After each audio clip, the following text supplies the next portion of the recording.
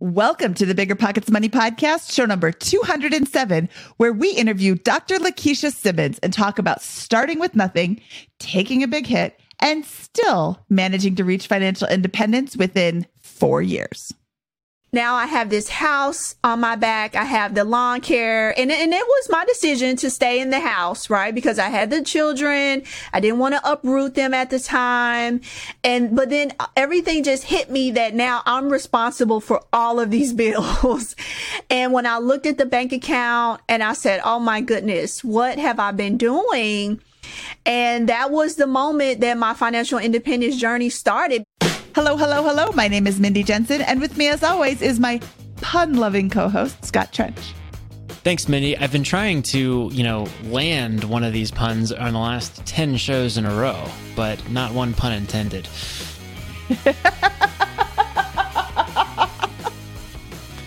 How are you so good at this? I don't know if that quite worked, but it was close enough. Let's continue. That worked really well. All right. Scott and I are here to make financial independence less scary, less just for somebody else, to introduce you to every money story, because we truly believe that financial freedom is attainable for everyone, no matter when or where you're starting. And today's episode is going to prove me right. That's right. Whether you want to retire early and travel the world, go on to make big-time investments in assets like real estate, start your own business, or quit like a millionaire, we'll help you reach your financial goals and get money out of the way so you can launch yourself towards those dreams. Oh, that was good, Scott. Quit like a millionaire. Today, we are talking to Dr. Lakeisha Simmons, and she started off at a slight disadvantage. We are going to let her tell her story and not try to paraphrase for her. But let me tell you, if you have an argument about why you can't reach financial independence because of where you started, Dr. Lakeisha is going to tell you that you are wrong, and she's going to be right, because she had no advantages whatsoever. And she did it, in 4 years? That's and quick amazing. Note, Dr. Lakeisha Simmons is a PhD, not an MD, just in case that nuance helps you. This is not a $300,000 a year income earner with this kind of stuff. It's a remarkable money story in terms of how she got there and overcoming a large amount of disadvantages to get to that point, and then attack FI in a matter of years, starting at the age of 37 with 2 kids. So really impressive story from Dr. Simmons here. Yeah. And thank you for making that distinction, because I knew she was a PhD, but I forgot. And this is not a disrespectful, she's only a PhD, not an MD. She's a PhD. That's awesome. But Absolutely. In this case, that distinction is important to know, because it isn't a physician salary that she did this on. I don't think that came up until later in the interview. So just if you're listening, you're not listening to a medical doctor's journey to financial independence. You're listening to a PhD's journey to financial independence. Yes, good point.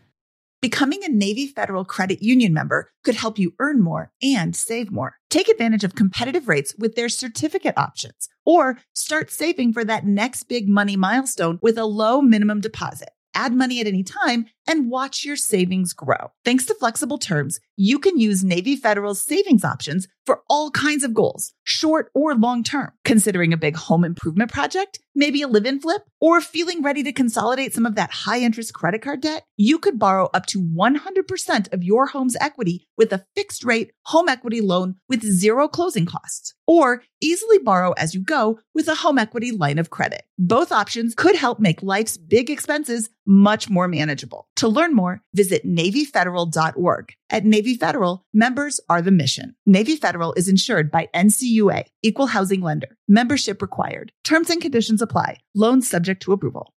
Ryan Reynolds here from Mint Mobile with a message for everyone paying big wireless way too much. Please, for the love of everything good in this world, stop. With Mint, you can get premium wireless for just $15 a month. Of course, if you enjoy overpaying, no judgments, but that's weird. Okay, one judgment. Anyway, give it a try at mintmobile.com/switch. Upfront payment of $45 for 3 months required. New subscribers only. Renew for 12 months to lock in savings. Additional taxes, fees, and restrictions apply. See mintmobile.com. Ryan Reynolds here from Mint Mobile. I'm proud to offer premium wireless for just $15 a month. And I'm proud that we have thousands of 5-star reviews from customers like Dan D. in New York, who writes, "I am satisfied customer. How can this only be $15? He wrote it in all caps. I needed you to feel it like he feels it. I hope I did that justice, Dan. And I hope that you try Mint too at mintmobile.com/switch. Upfront payment of $45 for 3 months required. New subscribers only. Renew for 12 months to lock in savings. Additional taxes, fees, and restrictions apply. See mintmobile.com. Lakeisha Simmons, welcome to the Bigger Pockets Money Podcast. I can't wait to hear you tell your story. Thank you so much for having me. I have a little bit of a sneak preview when it comes to these episodes, and I am always really excited to share them. But this one I am super excited to share because you started off at a slightly less than advantageous point, right? Absolutely. I come from humble beginnings, as I like to call it. I think that's being a bit generous. Let's start off with where your journey with money begins.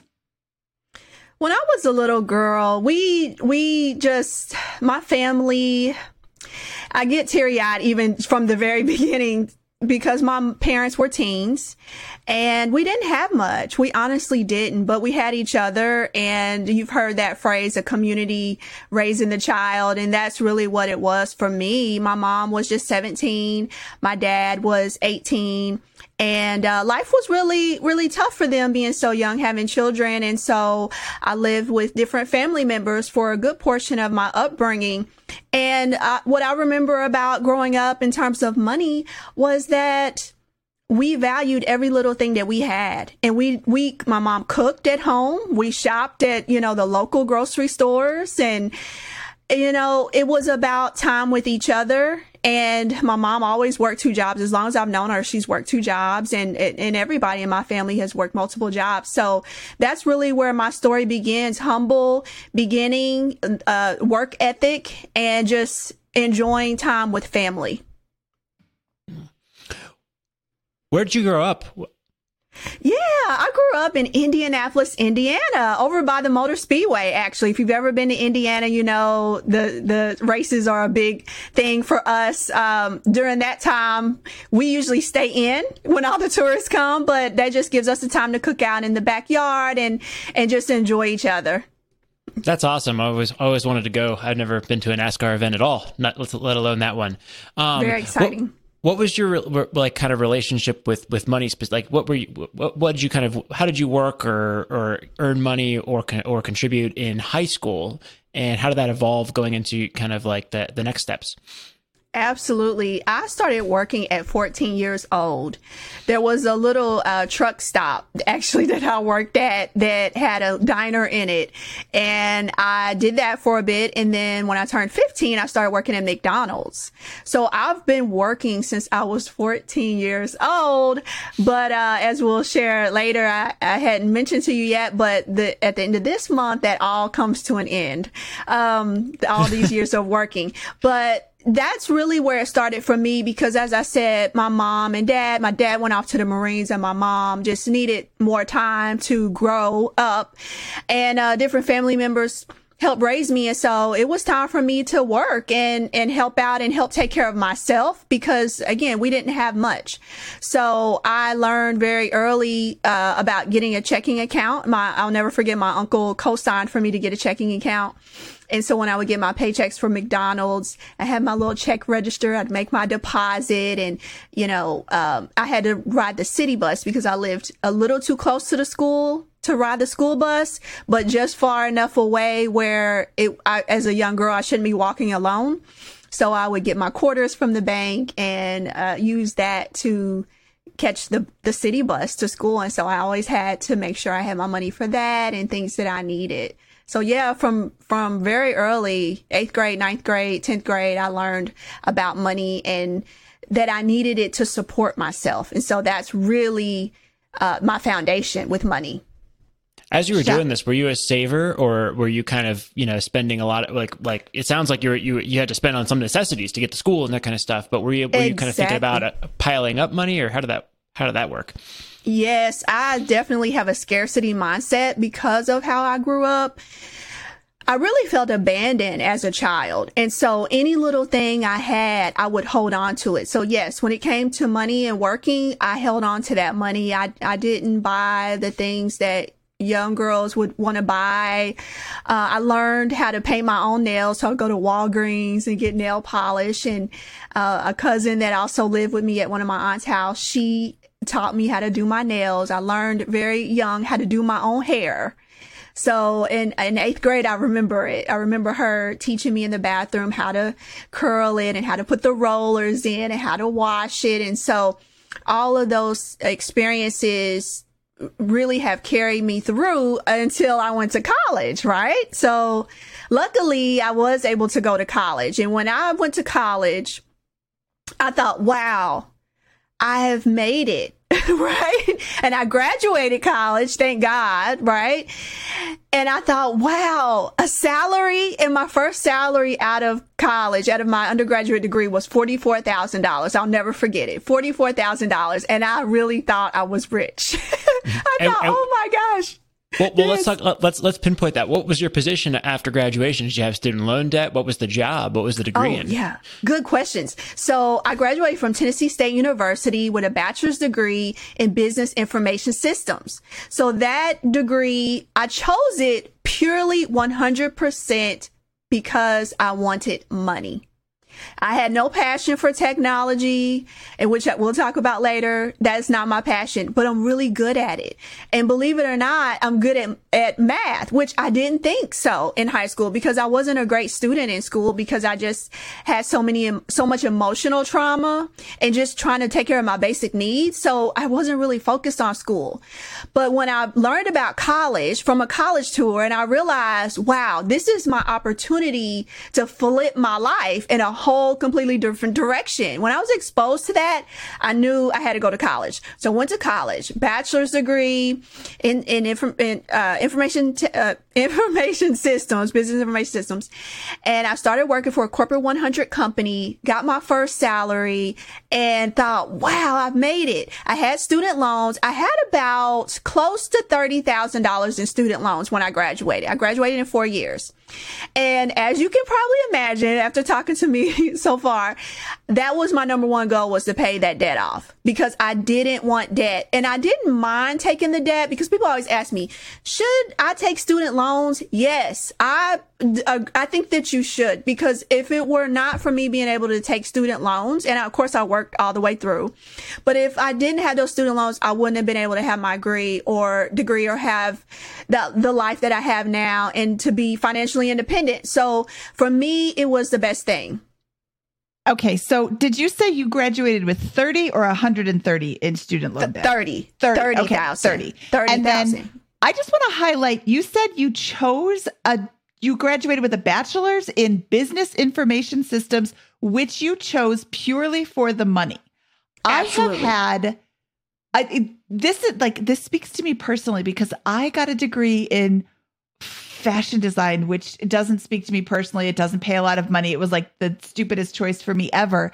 And I had thought about going back to school and getting a degree in a field that is a high paying job. If you are going to hate your job or not love your job, what does it matter if you work in a field that you don't really love, as long as you're making a lot of money? And you said you were really good at this. That's awesome. I just want to underline that and say, if you're listening to this and you're thinking, I don't really know what I want to do with my life, go for the one that, that pays more. Absolutely. Look into what jobs you can get with the degree that you're studying. I mean, I am kind of being preachy here, but I have 3 college degrees and they're all in like the arts field. And it's not like I have a great job now, but I worked my way up into a great job. I don't know. Maybe I'm being too preachy, but yeah, if you're going to go to college, make sure that you're studying something that either you are so passionate about, your life would not be complete without doing this, or it pays a lot of money. Bonus points if you're so passionate and it pays a lot of money. Mindy, seriously, I I did determine that my passion was teaching. I determined that halfway through college, and I actually started going that route. But once I learned, well, I was still in information systems, but we had a concentration that you could do teaching. And once I learned what the salaries were, it really broke my heart, because I knew that I just couldn't live the life that I wanted to live with that salary. And so I just put that on the back burner, because I come from poverty and I just could not go to college for 4 years, have loans, and then go back into that at that time. And I'm not, let me be clear. I love teachers. I am a teacher now, and I'll share that with you. And we need to pay our teachers more. And yes. I love my children's teachers, and they are really doing so much for our world and our community. They teach all other professions. So kudos to all the teachers out there. Yes. If anything was going to show us that we need to pay our teachers more, it's everybody having to teach their kids this last year. Exactly. Mm-hmm. Those people need a 5X raise. I'm in agreement with that. So you graduate and you have $30,000 in debt and a $44,000 a year salary. How long does it take you to pay off those loans? And what year did you graduate? I graduated in 2002. Okay, great. So it was perfect timing for technology. When I graduated high school in 98, everybody was talking about Y2K. And so that's why I chose it. They said, oh, Y2K is coming. All the computers are going to shut down when the clock strikes January 1, 2000. Do you remember that? Because computers can't handle going from 1999 to 2000. The clocks weren't, yeah. So if you weren't in that industry, then you may not remember, but that was a big deal. So that's why I chose that. And it took me about, let's see. Oh goodness, it's been so long. I hadn't really thought about that, but maybe 5-6 years. I did end up getting married a few years after college. And so we had a dual income. And so that obviously helped me to be able to pay off my loans. And then I did end up pursuing a master's degree, but I did that while I was working. So my job paid 90% of that. And then I paid the 10%, and I just paid that cash. I didn't take any loans for that. And then for my doctorate degree, so I have a PhD, and I had a full ride for that. But I did take a few little loans in there to help smooth out the ride, because I was not supposed to be working. So in a PhD, that's kind of the exchange. You don't work, but we'll pay your tuition and expenses. You have to pay your living expenses. So I took a small amount of loans, and I was still married at that time. So my spouse at the time paid for our living expenses. And then we had to have a small buffer in there as well to just kind of get us through. Well, let's talk through a couple of these highlights here. Okay. So, and correct me if I'm wrong, but I'm gathering that maybe your intentional push to retire early doesn't begin for some time still in the story right now. Is that correct? That is correct. At this time, I've graduated college. I'm enjoying life. I go back to get the doctorate so that I could be that teacher that I always wanted to be. So I chose to get a doctorate in information systems. Yes. Okay, and you get married at this time. Where does the journey to financial independence or financial freedom, where does that begin? And how do we kind of what are some background we need to frame the beginning of that kind of push there? Yeah, Scott. So unfortunately, after almost 11 years of marriage, my ex and I, we did go through a divorce. And that was, the end of 2016, we parted ways. And I remember on New Year's Eve of 2016, that the end of the year, December 31st, and I was in that home alone, and the children were with him for the holiday, and I was alone, and I was so depressed. I was in a big 5-bedroom house, all alone. on New Year's Eve. And all of those feelings of being the little girl who was insecure and shuffled around family member to family member and was working at McDonald's and saving her coins. All of those feelings came back to me that night. I'll never forget it. And I remember saying to myself, we're getting a divorce to stay in the house, right? Because I had the children. I didn't want to uproot them at the time. But then everything just hit me that now I'm responsible for all of these bills. And when I looked at the bank account and I said, oh my goodness, what have I been doing? And that was the moment that my financial independence journey started, because again, I got back into that young Lakeisha mode, pulled out that check register, pulled out that budget, and I got serious about saving and what do I need to do to just reduce my expenses at this point, because as a single mom, I have all of these bills and 2 little ones. Something's got to change.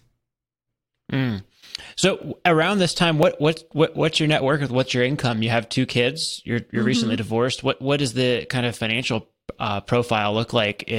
And is this the beginning of 2016 or the end of 2016? That was the end of 2016. So this is this is the very beginning of 2017. So we can start at January 2017, waking up alone in the house. And so at that time, we were going through the divorce that year. The divorce finalized in the summer of 2017.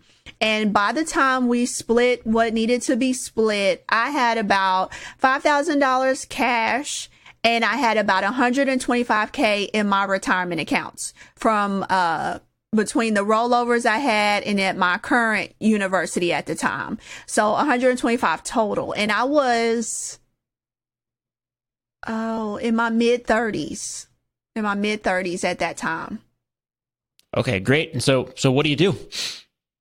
So the first thing I did, I pulled out an Excel spreadsheet, and in which we had lightly been on a budget, right? But we had 2 incomes, and so we just didn't have to analyze every single thing that we spent, right? And I'll speak for myself. I didn't feel like I had to analyze every single thing that I spent because, right, mama, I made it now, right?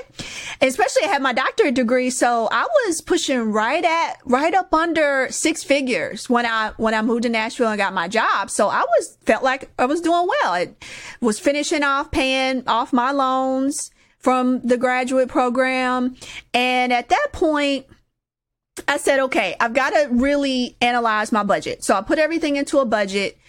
And the first thing I saw on the budget that was looking at me, like just staring me down, was that mortgage. The mortgage was $2,410 a month. That was a lot of money for a mom with 2 boys. And that's not even including the electric bill was $300 a month, and the lawn care every 2 weeks because it was on almost half an acre land. And so just all the expenses, I really had very little at the end of the month. And I couldn't save and invest the way I felt like I should to pull myself up out of only having, $5,000 in cash. I basically was living paycheck to paycheck. Yeah, when you spend every dollar that comes in, it doesn't matter how big that paycheck is. Paycheck to paycheck means you're spending everything and you're not saving anything. That's $2,400 is a hefty mortgage. Well, while you're conducting this study, are you reading or being influenced by like the FIRE stuff, or is this kind of all just kind of like you just doing it for yourself, kind of in your way? Are you any educational content spurring this action? So this is where it gets good. So I'm going through my budget and everything, and I decide I got to sell the house. So I immediately call a family friend and put the house on the market, start preparing to get it staged. The house, because I'm in Nashville and the market is hot, and it's been hot for years. We put the house on the market and it sold the same day. We had 3 full price offers on the house. And so immediately, Scott, I said, oh my gosh, now where am I going to move? Right. And what am I going to do? And so, I called my financial advisor at the time because I had one, we have one through, the job. And then I had one from the rollovers that I had. And I was just looking for information.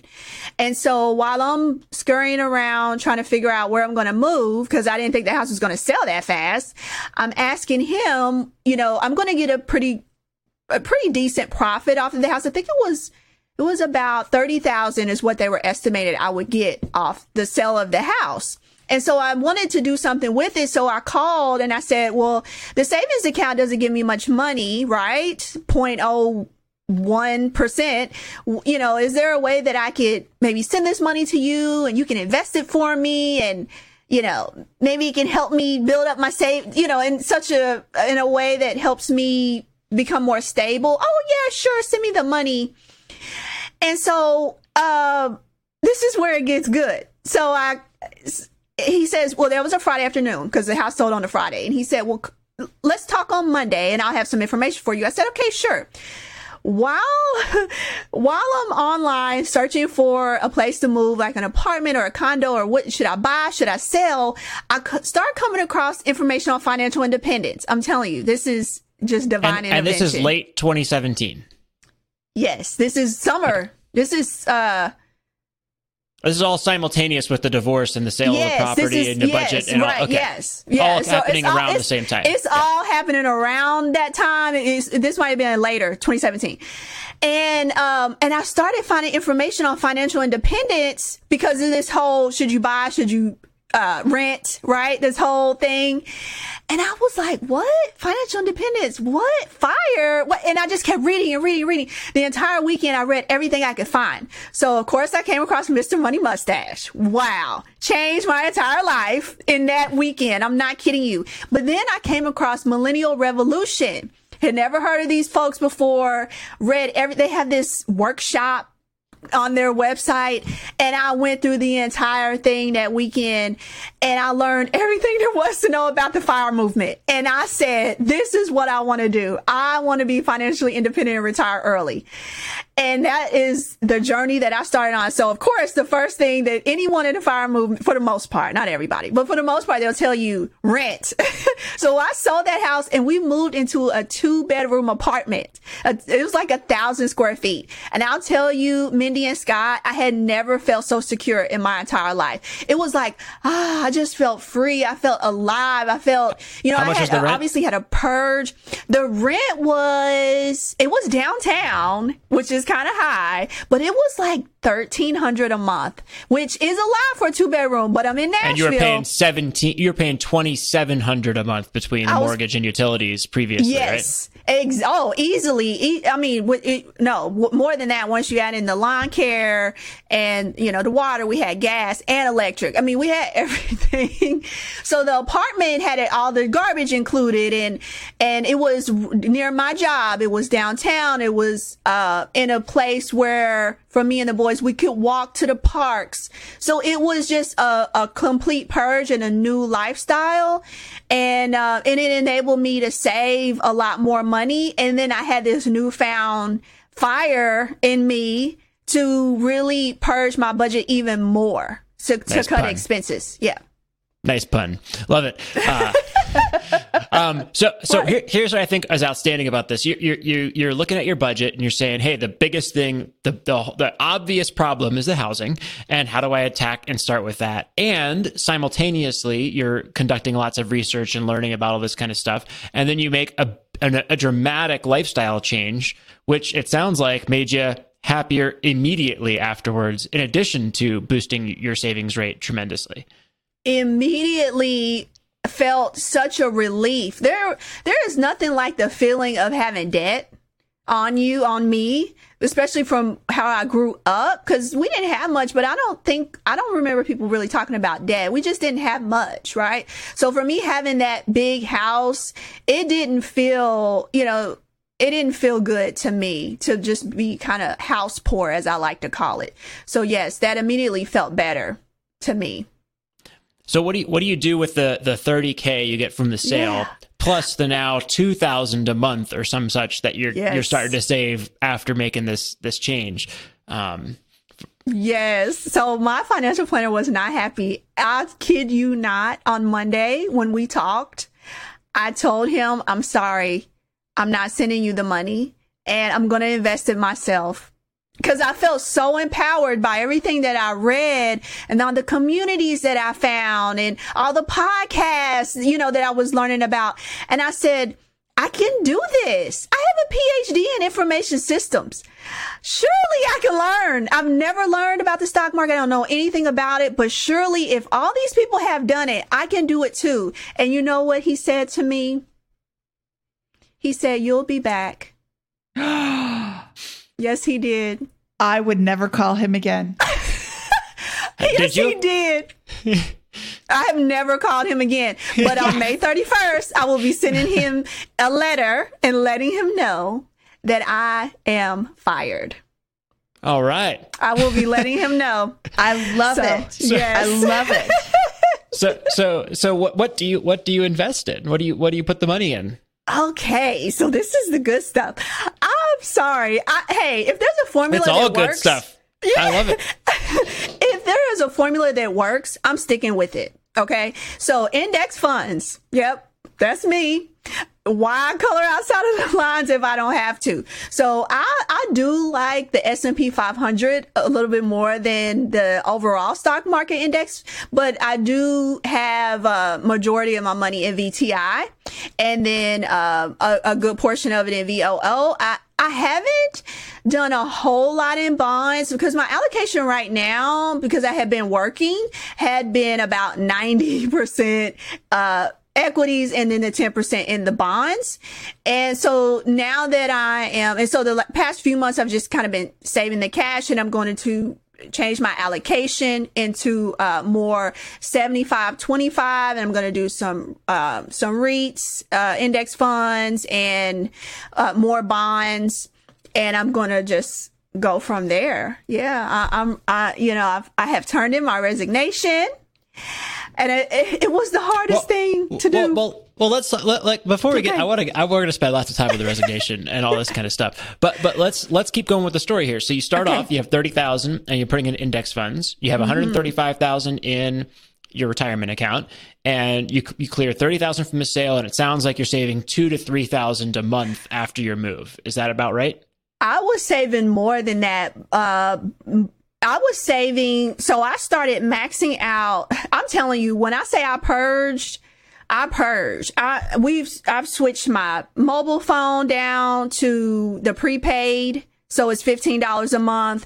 Started only shopping at Aldi first, and I'm not working with Aldi or anything like that, but I went bare bones, Scott and Mindy, I reduced every single thing I could in that budget. Okay. And over what period of time did this occur? Was this like a 6-month process to zero base every part of your budget, or did you? It sounds like you were all out for a few months. Yeah. I'm a pretty ambitious person. When I get focused on something, you really can't deter me. I pretty much go all in. I'm pretty intense about things in that way. And so it was pretty immediate. I didn't really think much about switching my mobile phone. It's like, why? Just switch it. I'll try it. If I don't like it, then I'll move to something else. And so I did that with every single expense that I had, every single thing. Shopping at Goodwill for summer clothes for the boys. I mean, why not? It's summer. They're just going to get dirty. We'll go there and get clothes for them to play in. And I started cutting their hair because I didn't like sitting at the barbershop. It takes too much time to drive there. It's not very welcoming for a single mom in there with a bunch of men. That's just not, I didn't like it. I didn't like it one bit. So I started cutting their hair, and I started investing every other little piece. So I got my savings rate or investing rate to 60% of my income.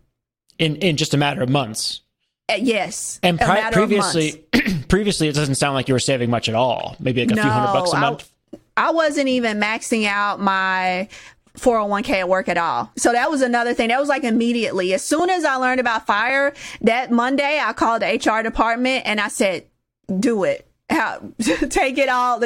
At that time, I think it was like $1,800 a month. I said, do it. Take it. Put it in the 401k. Yeah. Before we move on, because I think it's so valuable with this, mechanically, how did you go about doing this? Did you kind of just like print out your credit card statement? Did you look at, did you use like a service like Mint? How did you see your spending and then begin attacking it? That's a great question. And yes, statements. I didn't use Mint app or anything like that at the time. One thing I did learn about was Personal Capital, because they have these free tools there.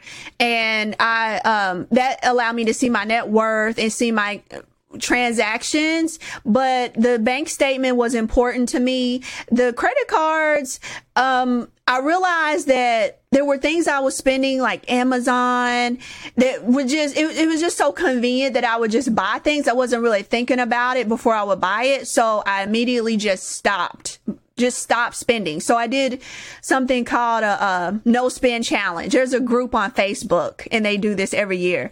And, but I did a no spend challenge, and that really helped me when I said, okay, for 30 days, I can only spend money on necessities, which is basically food and transportation. And you pretty much have everything else. So that showed me just how much money I was spending on things that I didn't need to be spending money on. Awesome.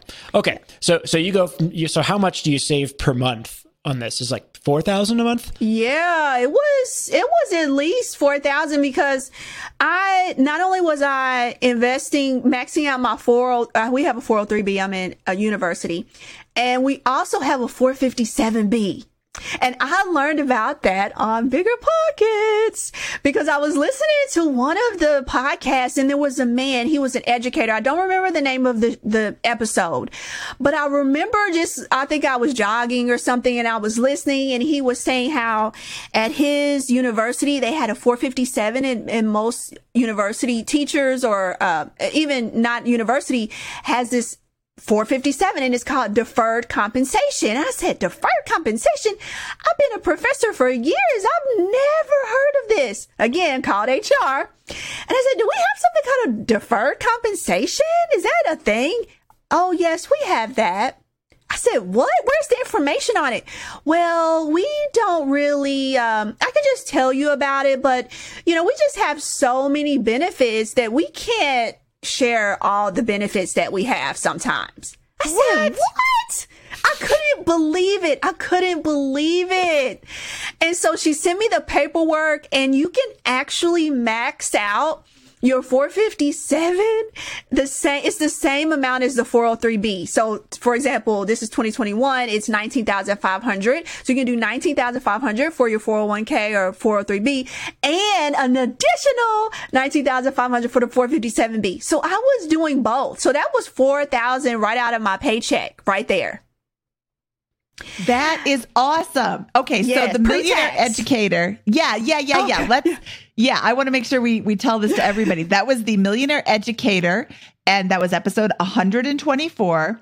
The episode, or the product, is called the 457 plan, and it is available to government employees. Mm-hmm. So if you are a government employee or a teacher, you work for the city, whatever, ask your HR department, do you have the 457 plan available? Because you can max out your 401k, 403b, whatever option that is, which is tax-free.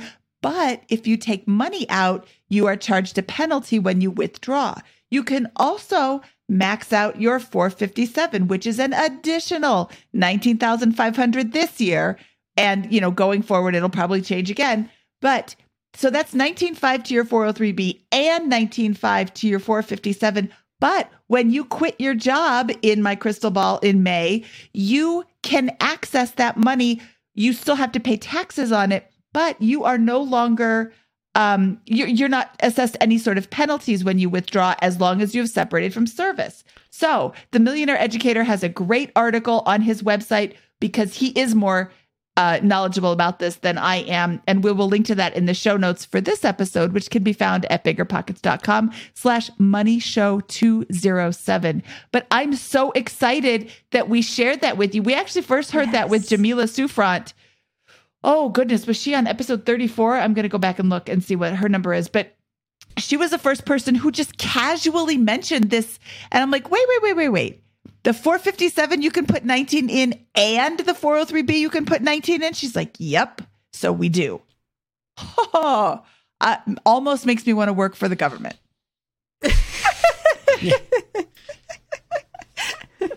Becoming a Navy Federal Credit Union member could help you earn more and save more. Take advantage of competitive rates with their certificate options, or start saving for that next big money milestone with a low minimum deposit. Add money at any time and watch your savings grow. Thanks to flexible terms, you can use Navy Federal's savings options for all kinds of goals, short or long term. Considering a big home improvement project, maybe a live-in flip, or feeling ready to consolidate some of that high-interest credit card debt, you could borrow up to 100% of your home's equity with a fixed-rate home equity loan with zero closing costs, or easily borrow as you go with a home equity line of credit. Both options could help make life's big expenses much more manageable. To learn more, visit NavyFederal.org. At Navy Federal, members are the mission. Navy Federal is insured by NCUA, Equal Housing Lender. Membership required. Terms and conditions apply. Loans subject to approval. Ryan Reynolds here from Mint Mobile. I'm proud to offer premium wireless for just $15 a month. And I'm proud that we have thousands of 5-star reviews from customers like Dan D. in New York, who writes, "I am satisfied customer. How can this only be $15? He wrote it in all caps. I needed you to feel it like he feels it. I hope I did that justice, Dan. And I hope that you try Mint too at mintmobile.com/switch. Upfront payment of $45 for 3 months required. New subscribers only. Renew for 12 months to lock in savings. Additional taxes, fees, and restrictions apply. See mintmobile.com. Real estate investing is great, but for some, the tenant phone calls and clogged toilets aren't all that attractive. So how do you invest in real estate without getting your hands dirty? Invest for truly passive income with Pine Financial Group. Pine's mortgage fund offers an 8% preferred return and an attractive profit split, with 70% of profits going to the investors. You'll earn passive income by participating in lending to house flippers. And it's secure because senior lien holders, that's you, get paid first. Their rigorous underwriting process and the backing of the physical asset provide additional security in case of borrower default. Plus, by investing with Pine Financial Group, you contribute to the revitalization of communities by redirecting your funds from Wall Street to Main Street, supporting local economies and generating profits simultaneously. This investment is reserved for accredited investors, but if you are not accredited, Pine Financial has options for you too. Don't miss this opportunity to back Main Street over Wall Street and start earning passive real estate income. Learn more about investing with Pine at pinefinancialgroup.com/BP. That's pinefinancialgroup.com/BP. Real talk for a sec, gentlemen. 52% of men over 40 experience some form of ED between the ages of 40 and 70, but it's always been a taboo topic. Hims is changing men's health care by providing access to affordable and discreet sexual health treatments, all from the comfort of your home. That means no hassle and no uncomfortable doctor's visits. Just answer a series of questions on their site, and a medical provider will determine the right treatment option for you and ship it direct, for free and in discreet packaging. All 100% online. No insurance necessary. You pay one low price for treatments, online visits, ongoing shipments, and provider messaging. Hims has hundreds of thousands of trusted subscribers. If ED is something you're struggling with, Hims can help change that. Start your free online visit today at hims.com/bpmoney. That's HIMS.com/bpmoney for your personalized ED treatment options. hims.com/bpmoney. Prescriptions require an online consultation with a healthcare provider who will determine if appropriate. Restrictions apply. See hims.com/bpmoney for details and important safety information. Subscription required. Price varies based on product and subscription plan. Okay, so 4 years go by, and it sounds like you make a hard transition in terms of your spending over the matter of months in terms of discovering FI, and reset everything about how you spend money, including your transportation, housing, food, every one of your line items inside of your budget, and you go from saving basically nothing to thousands, maybe 4,000 or 5,000 a month. Yes. You apply it all into these tax advantaged accounts as much as you can. Do you have any left over after the tax deferred stuff? Yeah. So I started side hustle, and any and all money I would get from side hustles, I would put into a brokerage account at Vanguard. Again, we're just buying VOO, VTI, and not even thinking about it, setting it and forgetting it, right?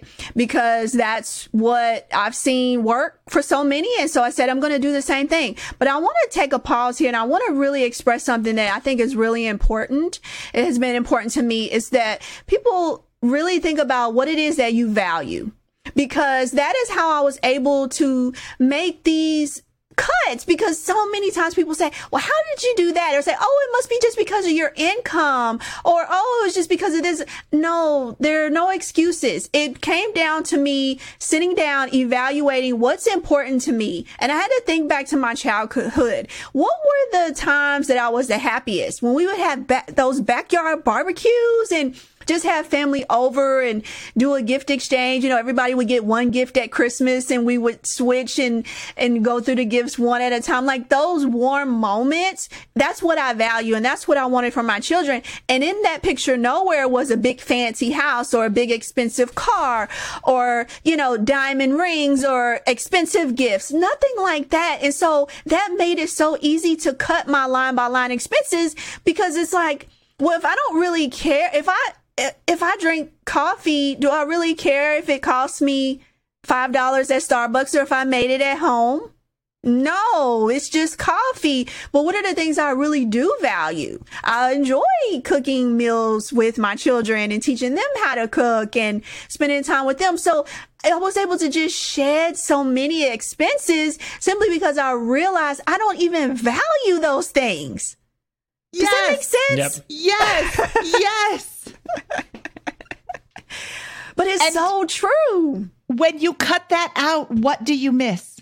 Yes. Nothing or almost nothing. Who was it? It was Liz Frugalwoods came on the show and talked about very similar to you. Once I discovered financial independence, I had to cut out absolutely everything. And then the next month, I realized there were some things that I missed. She missed yoga and bubble water.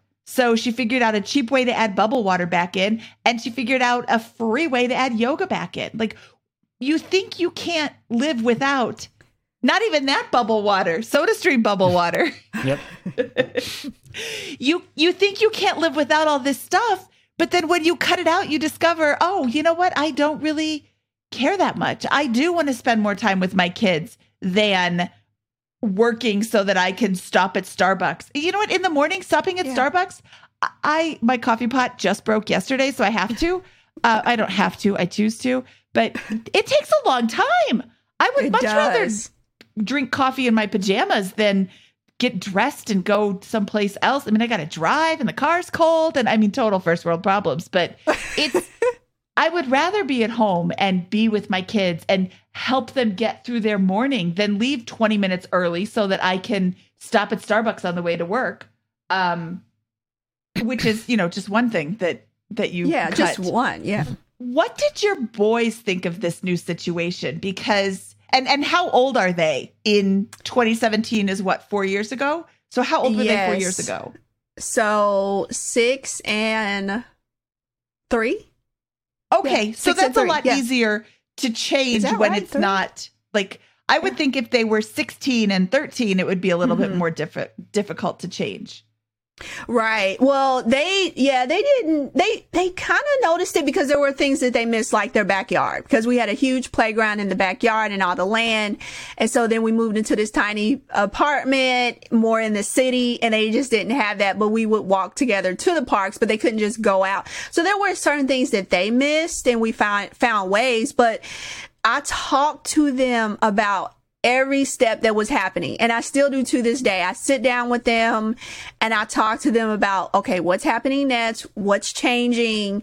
What's mommy's expectation of you? What expectations do you have of mommy? That is one thing I think has helped the transition. Now, it has been tough. Going through a divorce has not been easy on any of us, okay? But we try to keep the lines of communication open so they can share how they're feeling. And if there's things we can do to make adjustments, we definitely do that. So just going through the journey, you're saving $4,000, $5,000, $6,000 a month, and you're side hustling. What are some of those side hustles that you're doing, and how much do they contribute? You know, is that what really is turbocharging things, or is that kind of just a little additional boost? That's been a little additional boost because I basically would go from my paycheck, making sure that I have all that tax deferred money in there. People really have to realize that is key. That tax deferred money in there and the amazing gains the stock market has had. If you go and you look at that, well, in 2018, what was it? 31%. gains. The S&P 500, even in 2020 COVID, it was 15% gains. I mean, you cannot beat that. So, that has really skyrocketed. But the side hustle, so the side hustling, since I'm a teacher, I found ways to teach extra classes in the summer. So that's an extra paycheck because I'm on a 10-month contract. So whenever I teach in the summer, that's extra pay, which could be substantial. If I teach in a grad program, I'm looking at additional $7,000 paycheck, right? For teaching one class. Also, I do my own teaching. So I love women's empowerment. That's where my passion is. My passion is teaching and teaching women how to overcome and achieve, because I've just overcome so much in my life. And it's kind of therapy for me to kind of share what I've overcome and helping other women, especially women of divorce. And so I'll do body language workshops or conflict resolution workshops, how to negotiate your raise at work, and all that I ended up putting into a book called The Unlikely Achiever. Because look at me, who would ever thought I, the daughter of teen parents growing up in the inner city, would have a PhD, be the first one to go to college and get a bachelor's, a master's, a PhD. I can't even believe it myself half the time, honestly. And so so my book is a workbook, actually. And so that is passive income because it's on Amazon, and as long as I promote that on my social media and my, people that are on my email list. So the workshops that I do live or on Zoom, and then I have the book. So all of that, it's been a slow build though. You can't just write a book and put it out there and people buy it. They don't. But that has been able to help me anywhere from $500 a month to $3,000 a month, depending on how many workshops. Before COVID, I would do live workshops, half a day on a Saturday, and people would come and they'd have lunch. I'd have the lunch catered, and women really like that. Women love community. So to be able to charge $150 a person for a half day body language workshop, something you can't really get anywhere else. So I always tell people, if you're going to do a side hustle, really do something that's unique and that's unique to you, that you're very well equipped to do. And then people won't mind spending the money for something that's valuable to them. Again, values, right? And so that all that money would go right into my brokerage account. Awesome. So these side hustles are adding in a few hundred, maybe a few thousand to your overall savings each month, but it's really being driven by your paycheck for this last 4 or 5 years, and you're dumping that into the stuff. And then any extra cash you have, you're dumping into index funds inside of a brokerage account. Yes.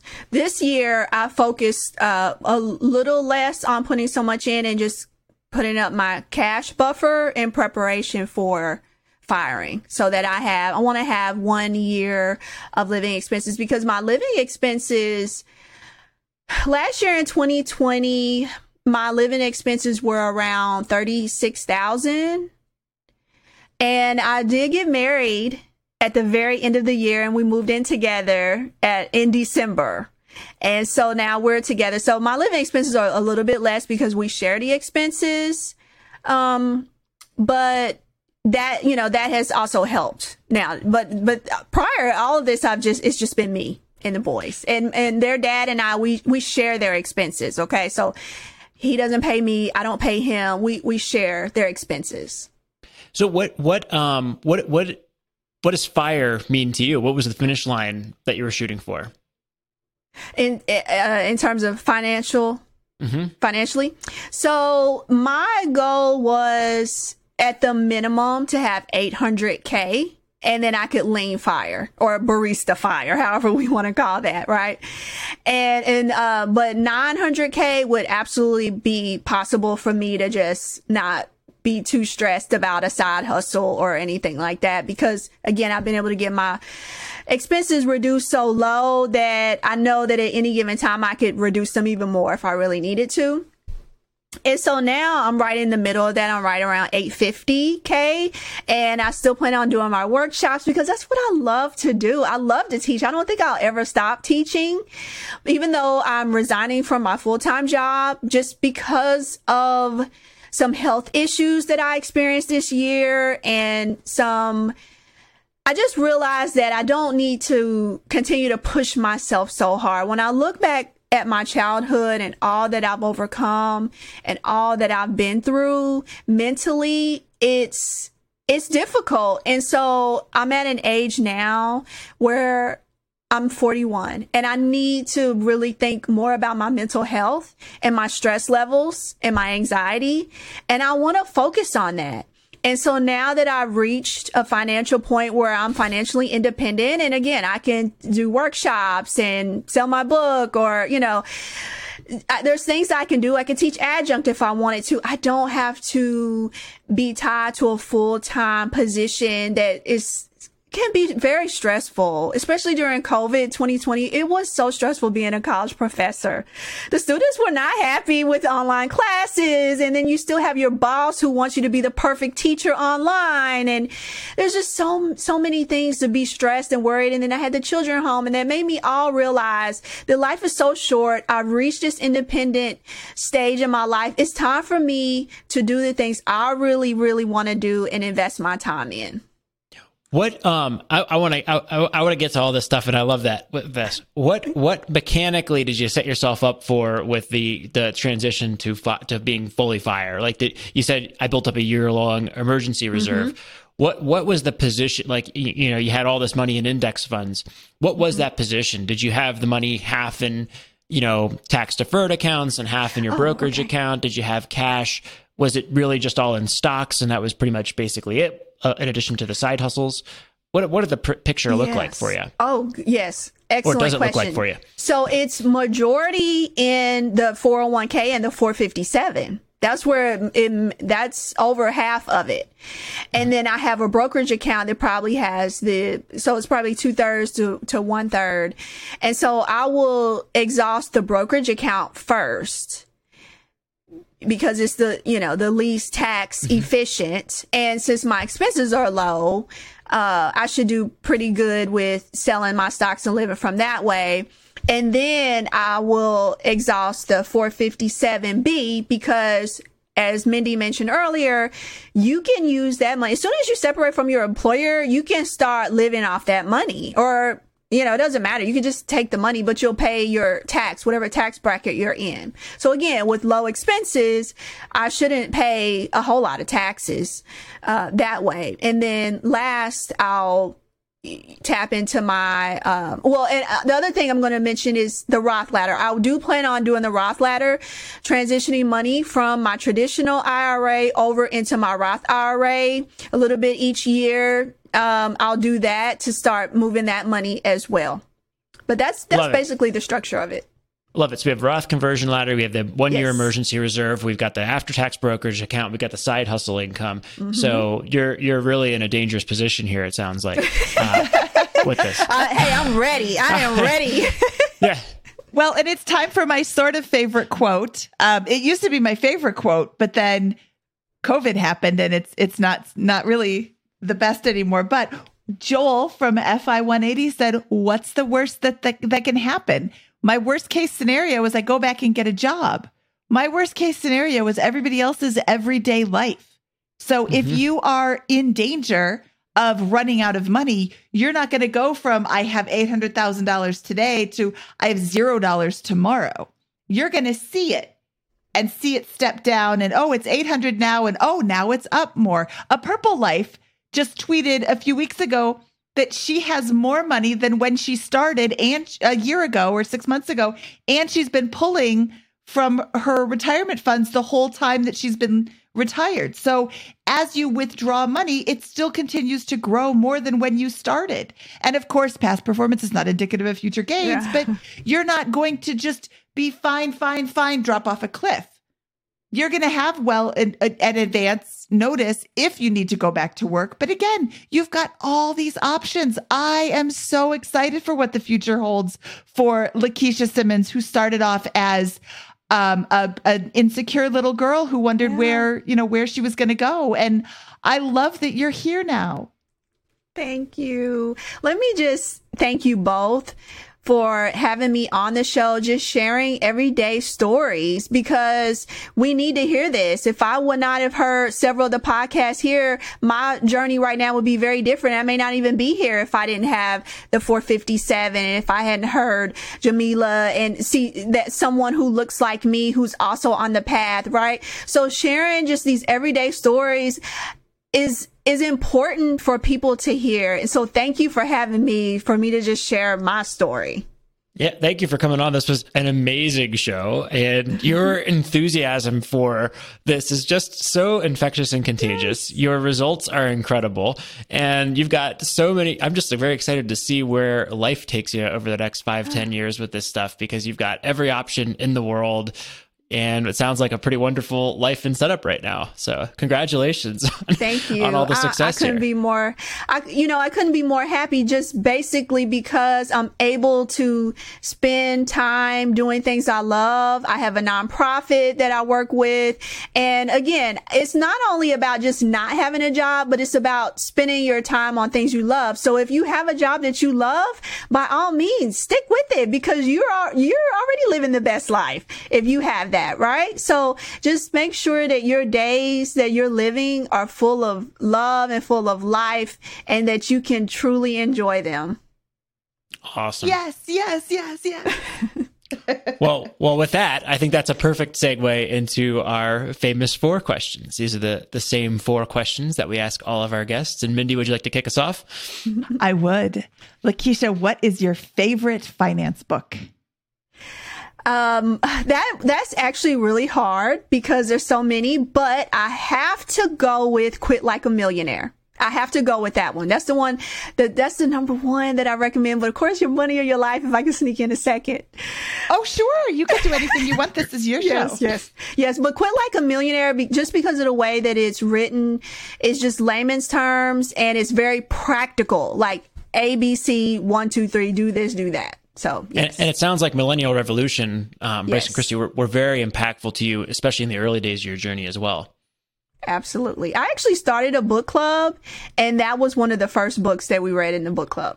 Oh, I'm going to make sure to share that with Bryce and Christy. They were awesome. on our episode 55 and episode 55 and a half, talking about when they were on the episode, they're like, oh yeah, we just casually mentioned that we tested out our theory for 3 years before we retired. I'm like, whoa. Yeah. And then they moved on to another topic. I'm like, wait, I want to talk about that. Like, everything they said was so interesting and so like tested and good. Yes. It's not just theory. They went down every rabbit hole in the theory and built up a remarkably simple yet effective approach, which has now translated to the yield shield is just translated to, it seems like, direct impact on your life, Lakeisha, which is just awesome to see. Hands down. Yes. All right. What was your biggest money mistake? My biggest money mistake was going to college, graduating college, and just thinking that, oh, miraculously, I'll just have plenty of money and not be in debt, and it'll just be here forever, and I'll want to work forever. That was my biggest money mistake, honestly, because thinking that, oh, I've got this degree, and so now I can just work and I'll have money. No, you get laid off jobs sometimes, or, something you think is going to happen doesn't. And so you really have to be financially independent. And I just didn't go into life thinking like that. And I wish I would have done that. Nope. Love it. I think that's great advice. What is your best piece of advice for people who are just starting out? My best piece of advice for people just starting out is, number one, get you an Excel spreadsheet together. Grab your pay stub and start at the top. What was your gross income? Subtract each of those line items on your pay stub so you can see how much you're paying in taxes. Are you investing any in tax deferred accounts? How much is your health insurance? These are things you need to know and to be aware of, and see if there's any way you can reduce your costs. One of the things I did was went to a high deductible plan because that saved money every month. And so look at every single line item in that budget and challenge yourself to say, do I need to be spending this amount? Is there a way I can reduce this? and do it. And then if you don't like it, you could always go back, but test yourself and try. I get so many people who say, oh, I could never do that. Oh, I like my phone bill. I could never go to prepaid. It's just not any good. And I've been on it for years. It's just fine. I don't have any issues with it. So just challenge yourself to try something different. Yes. Awesome. All right, Lakeisha, what is your favorite joke to tell at parties? Okay. Knock, knock. Who's there? Knock, knock. Who's there? Well, I was supposed to say orange. Sorry. Knock, knock. Who's there? Orange. Knock, knock. Orange who? Knock, knock. Who's there? Banana. Aren't you glad I didn't say orange again? You can't help but to laugh, right? I love it. This reminds me of another related fruit joke. Do you know what Beethoven's favorite type of fruit is? No. Banana. Banana. You can't help but to laugh. Sometimes these jokes make me laugh. They make Mindy a little melancholy. All right, where can people find out more about you, Lakeisha? Oh, I would love to connect. I loved hearing stories. I love when people tell me their stories and what they're doing. You can find me on my website, LakeishaSimmons.com. It's LAKISHA Simmons. And there is another Dr. Lakeisha Simmons. So, I'm Lakeisha L. Simmons. And of course, I'm on social media at Dr. Keisha Simmons. And so that's where you can find me. Just check out my website and send me a contact form and let's talk. I love talking about FIRE and financial independence. All right, and we will link to all of those and your book. Oh, sorry, Go ahead. I was going to say, what is your book called? My book is The Unlikely Achieve Her, and it's a workbook. It's action oriented. So I go a little bit deeper into my story. Some things it's hard for me to share without crying. I didn't think we wanted tears on the podcast today, but there's some of that in the book. And then it's just a lot of encouragement, and it's a workbook. So you work through a lot of different activities and of course, body language exercises and conflict resolutions and things like that. It's very practical, hands on. The Unlikely Achieve Her is available on Amazon.com. All right. And we will link to all of those, your social media accounts, your website, and the book available on Amazon at biggerpockets.com/moneyshow207. Thank you. Lakeisha, this was such a fun show. Thank you so much for sharing your story and for taking time out of your day to help other people hear that really, wherever you're starting, it is possible. You just have to put in a little bit of work. Yes. Thank you so much. Okay. We'll talk to you soon. Thank you. Okay, Scott, that was awesome. I love her. What did you think? It was just a fantastic, incredible story. And I don't know. I loved it. We got a glimpse of the background, and then the turbocharge of the complete all out pivot when she discovers FI, coinciding with the obviously horrible life event of a divorce, with those kinds of things, right? I'm the tough life event of a divorce that's going on. But then that and the transformation that occurs in a matter of months to jumpstart the wealth building process, and then to finish out the journey in 4 or 5 years as a single mom on one income. With a good income, but with this discipline and that kind of stuff. It's just remarkable. And her enthusiasm and passion, what a fun show. What a fun show. And what a great story. I did it and you can do it too. And here's how I did it. And I started off with no advantages at all. And I still got there. And it is a fantastic episode. I'm so happy she had time to spend with us and share her story. If you would like to share your story, or if you know somebody who has a great story, please encourage them to apply at biggerpockets.com/guest. We love telling these stories. We really love sharing all of the different ways you can reach financial independence, because we truly do believe that financial independence is attainable for everyone, no matter when or where you're starting. I have a question here before we get out, because I know you sound like you're about to sign off.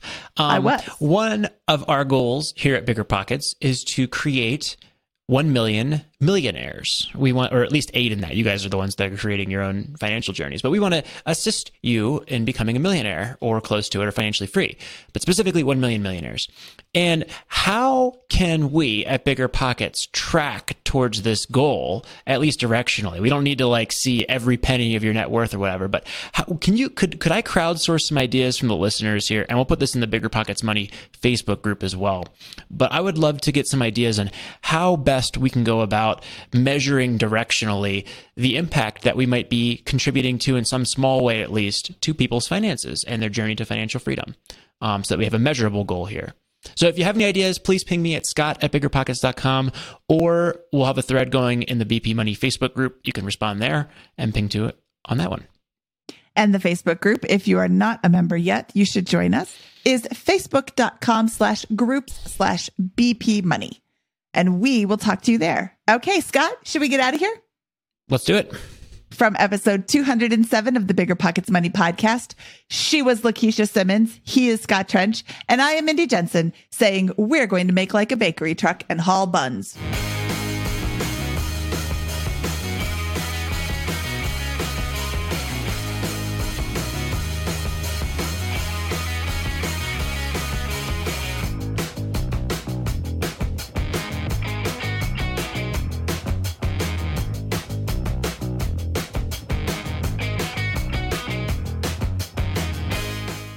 Becoming a Navy Federal Credit Union member could help you earn more and save more. Take advantage of competitive rates with their certificate options, or start saving for that next big money milestone with a low minimum deposit. Add money at any time and watch your savings grow. Thanks to flexible terms, you can use Navy Federal's savings options for all kinds of goals, short or long term. Considering a big home improvement project, maybe a live-in flip, or feeling ready to consolidate some of that high-interest credit card debt, you could borrow up to 100% of your home's equity with a fixed-rate home equity loan with zero closing costs, or easily borrow as you go with a home equity line of credit. Both options could help make life's big expenses much more manageable. To learn more, visit NavyFederal.org. At Navy Federal, members are the mission. Navy Federal is insured by NCUA, Equal Housing Lender. Membership required. Terms and conditions apply. Loans subject to approval. The content of this podcast is for informational purposes only. Past performance is not indicative of future results, and all host and participant opinions are their own. Investment in any asset, real estate included, involves risk. Use your best judgment and consult with qualified advisors before investing. Only risk capital you can afford to lose. Bigger Pockets LLC disclaims all liability for direct, indirect, consequential, or other damages arising from reliance upon information presented in this podcast.